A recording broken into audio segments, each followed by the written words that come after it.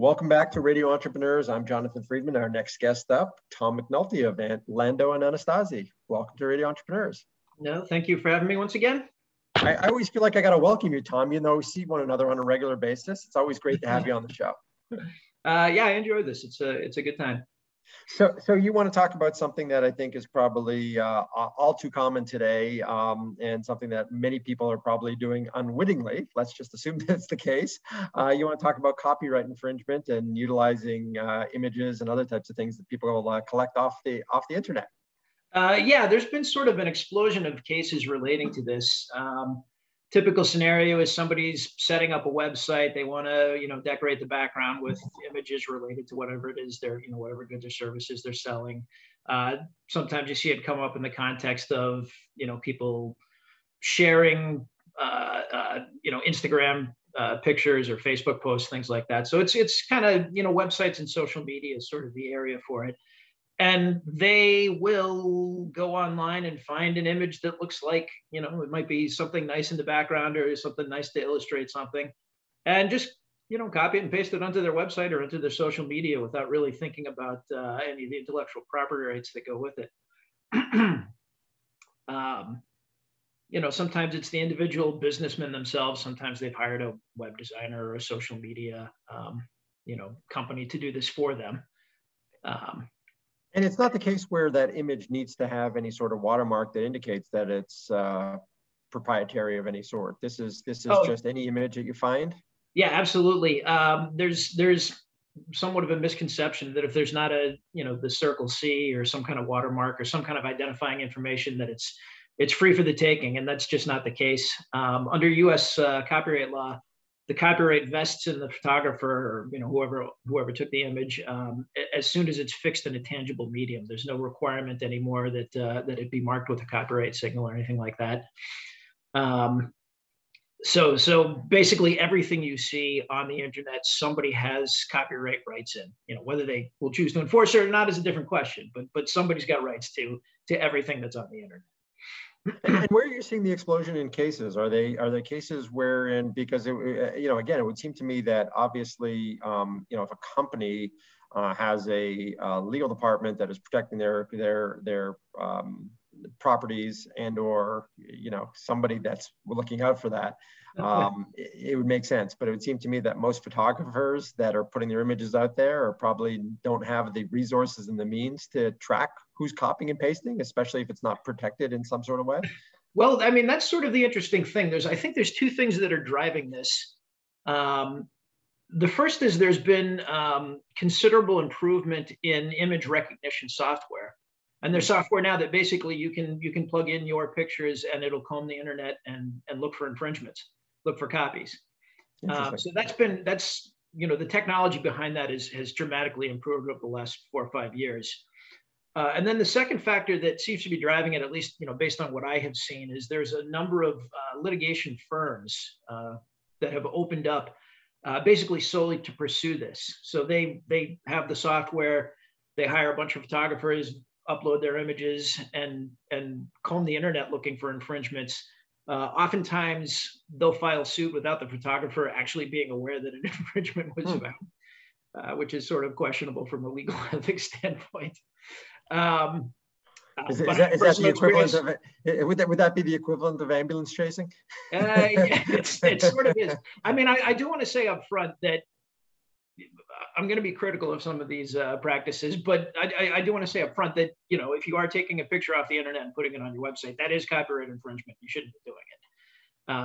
So whether you like these people coming after you or not and think that they're doing ethically or not, it is something that you've kind of put yourself in the position to have to deal with. And I want to be clear, it's not just publishing the image, it's utilizing the image in any fashion or not. So if I was to use it as a screensaver, for my own usage, as opposed to broadcasting it or publishing it in any way.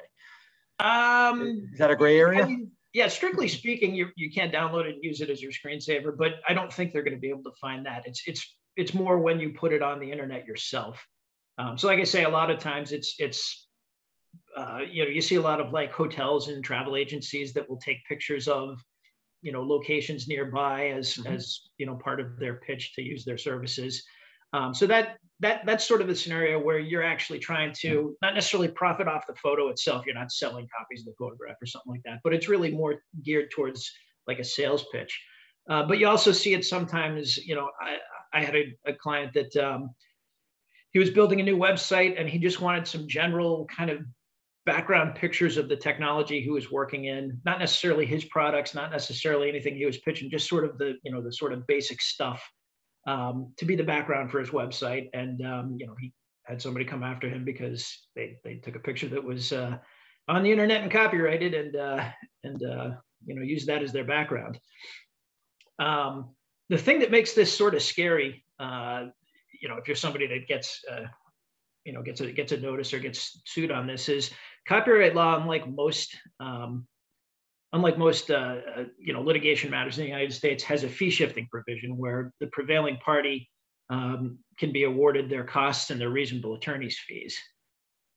So even if you think that the infringement is sort of de minimis and there's not a lot of damages to be had, there's this threat of attorney's fees hanging over your head. Which can escalate rapidly. Yes, they can. And the other part of it is there's actually a statutory damages provision where if you can't quantify specifically what your damages are, or if it frankly just seems like it's going to work out better under the statutory provision, you can get statutory damages anywhere in the range of $750 to $30,000 per infringement.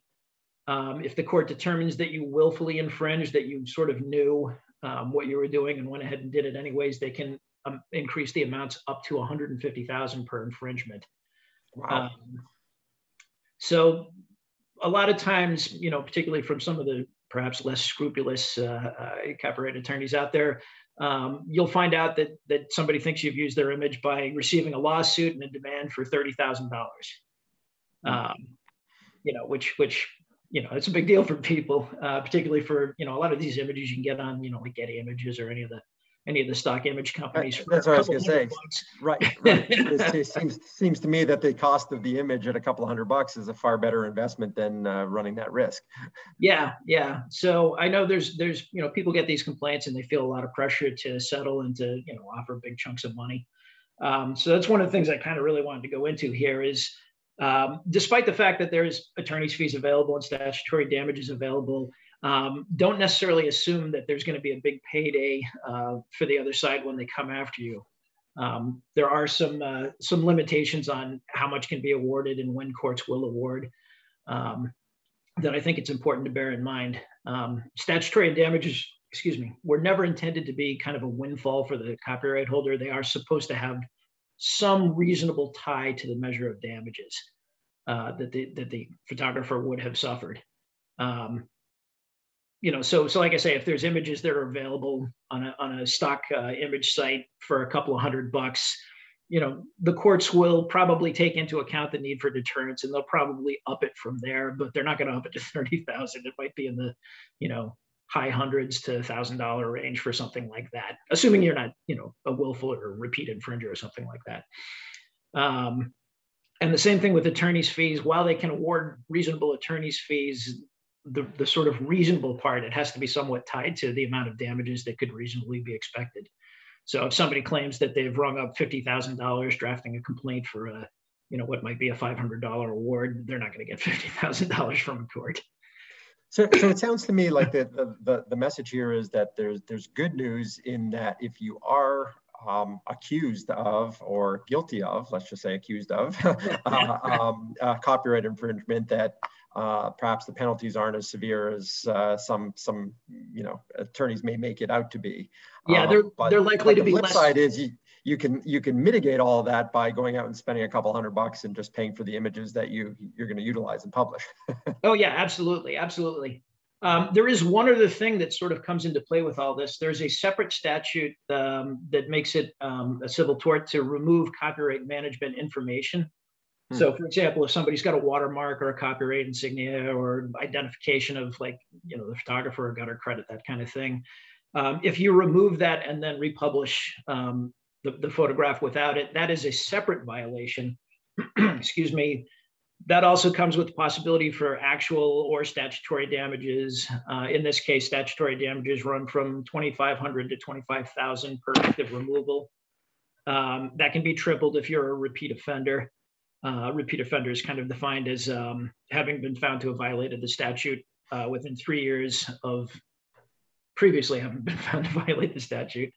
It would seem to me it would be difficult to prove that that was not willful if you actively remove a watermark.